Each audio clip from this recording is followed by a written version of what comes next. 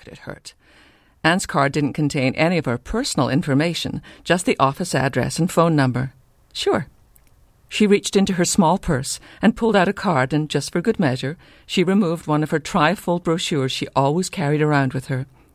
After they made the exchange, Anne looked at his card. It almost fell from her hands. Patrick Stinson?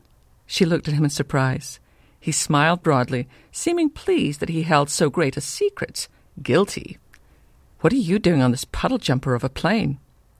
There's an event I need to get to in Charleston tonight. This is a non-stop flight. The Newark airport is much more convenient.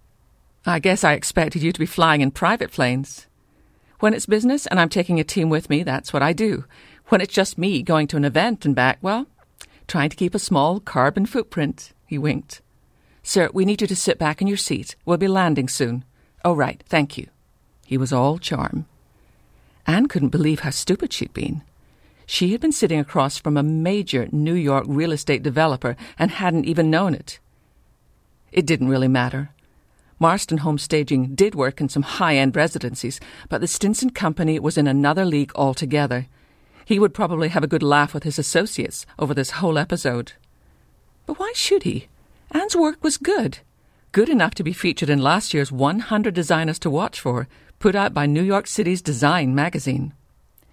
When the plane came to a stop at the gate, Anne threw her bag over her shoulder and descended the metal steps onto the tarmac.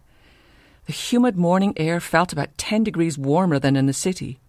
She made her way up another set of steps and began walking through the concourse. She debated about whether she should wait for Patrick Stinson, say something to him, but then she saw Sarah standing just outside the security checkpoint waiting for her. Her blonde hair bounced with curls. Her preppy outfit looked freshly pressed. Annie, over here! Anne hurried to her sister's waiting embrace. Well, if it isn't the graduate herself, that's me. Sarah squeezed tight. Thank you so much for coming. Welcome home. I wouldn't miss this for anything. They hugged for a moment before making their way toward baggage claim. Just then, Patrick Stinson breezed past them, casting a grin over his left shoulder. Enjoy your stay in Charleston, Anne Fletcher. I'll be in touch. He disappeared through the exit with his leather carry-on dangling from his right hand. Who was that? Sarah made no pretense of keeping the suggestive tone from her voice. Somebody who definitely will not be in touch. Somehow, I have the feeling you're wrong about that, Sarah said with a grin. Let's get your luggage and get you home. Chapter 1.